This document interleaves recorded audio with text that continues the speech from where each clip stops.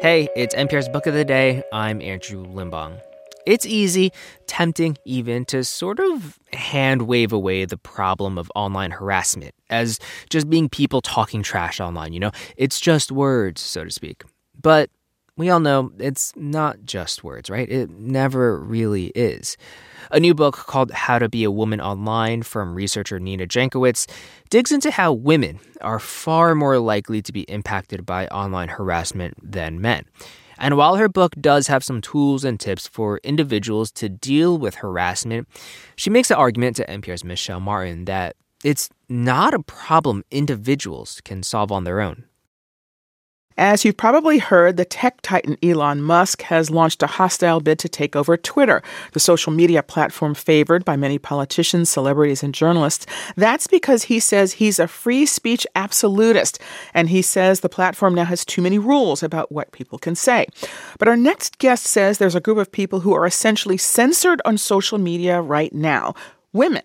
Especially women of color and public-facing women, because of the vicious sexist and racist abuse they're subjected to online. Nina Jankowicz is known for her research on online disinformation and its effect on democracy. Her latest book is called How to Be a Woman Online.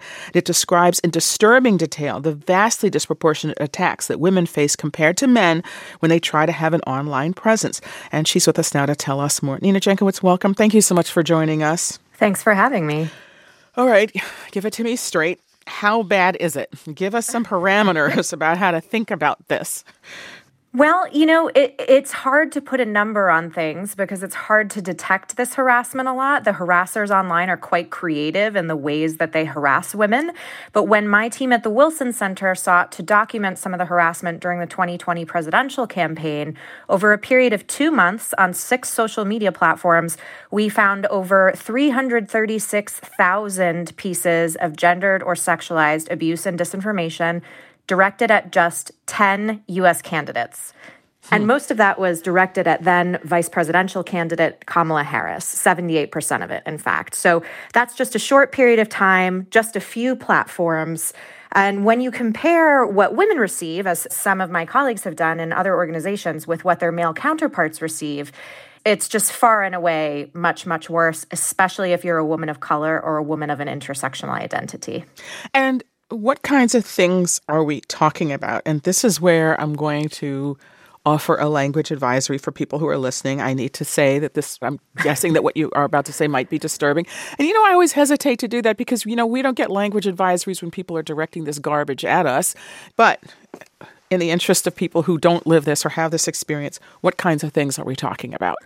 Well, it's a whole spectrum of abuse. Some of it is a little bit more anodyne, men referring to you as girly, dear, princess, sweetie, honey. I get the bimbo slur a lot. B word, C word often come up. Men will comment on my hair, my breast size, the symmetry of my face. There's a lot of assertions, especially among women who are public-facing, voicing their opinions online, that these women must be transgender because otherwise they wouldn't be so assertive. They look for evidence of an Adam's apple or a 5 o'clock shadow. Sometimes we hear men sexualizing or diminishing women's roles in society, saying, she's just arguing with you online because she wants to sleep with you. Or I've had someone say to me, she's angry at you because no one would hit it and stick with it. I've had men say, you birth babies, we build bridges. And then often I get from the far right memes of empty egg cartons, which are sent to women to say that our fertility is declining and we should get back to our homemaking activities. And then there's the more violent stuff. I've had people say, you'll be dealt with in the streets. If a civil war comes, you're going to be first. Some people say things like, I'd fixed her. And then, I've gotten emails directly to my work account, including just after January 6th, when it was quite tense here in Washington, saying things like, you sound like a hysterical bleeping snowflake lesbo bleep. This is a worldwide phenomenon. This is not just a U.S. phenomenon. I mean, you have example after example in your book where these trolls are sort of activated across national lines.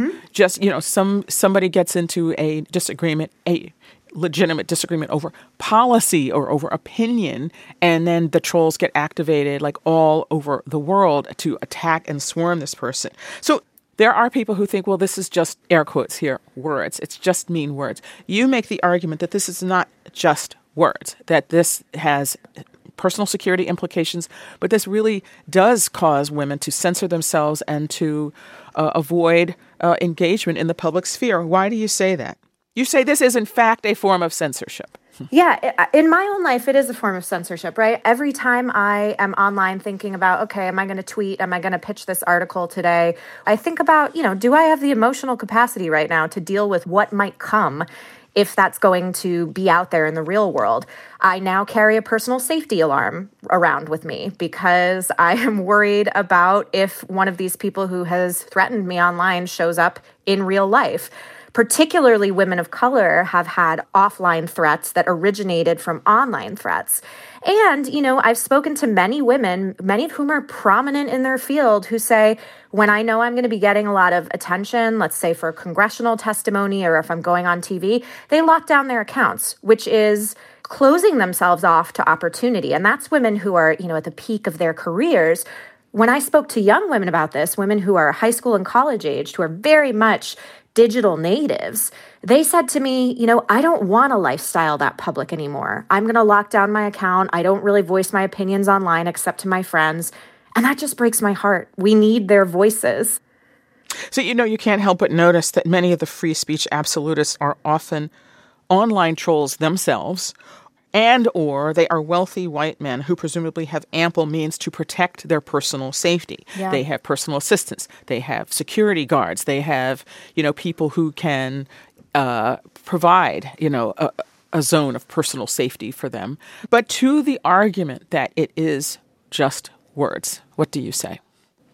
It's not just words. So if I were walking on the street and a crowd of hundreds of people were shouting the insults that we spoke about at me, police would intervene. Bystanders would intervene. It would not be acceptable.